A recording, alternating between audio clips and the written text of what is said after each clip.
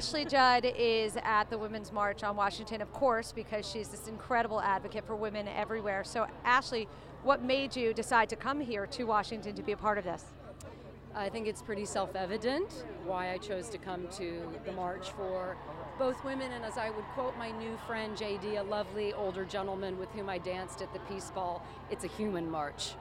He was just grooving away and saying why he was coming with his whole family.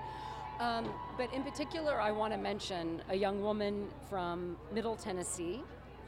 Her name is Nina Donovan, and I attended a spoken word event in Nashville, and I heard Nina do her piece called I'm a Nasty Woman, and I cried so hard. It really brought up the grief from the election results, the Electoral College results, I should be more clear.